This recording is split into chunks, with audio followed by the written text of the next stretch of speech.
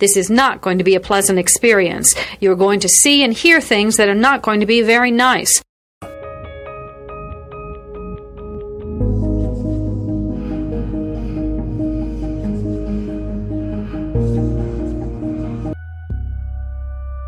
Experts divide serial killing into two general types, organized and disorganized.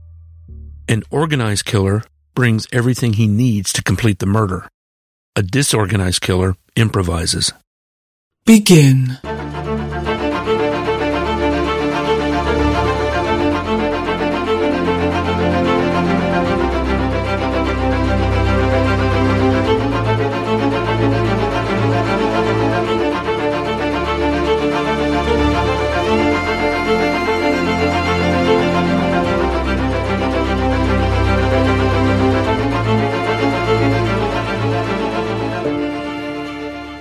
Listener discretion is advised.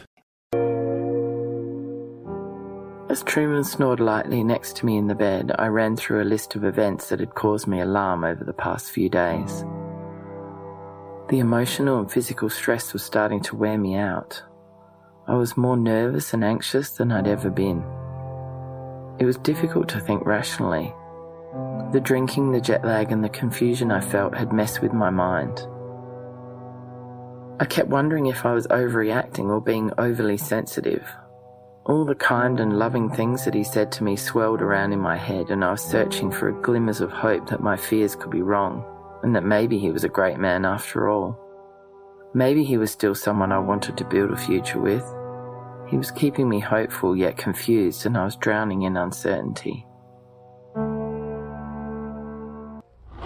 I got up the courage to confront Truman calmly about his rude and volatile behaviour the previous night, to both me and the taxi driver.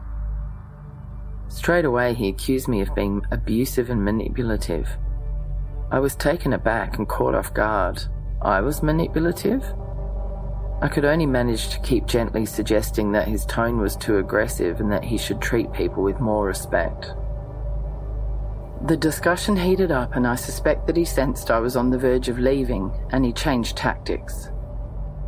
He sat down in a non-threatening pose and apologised.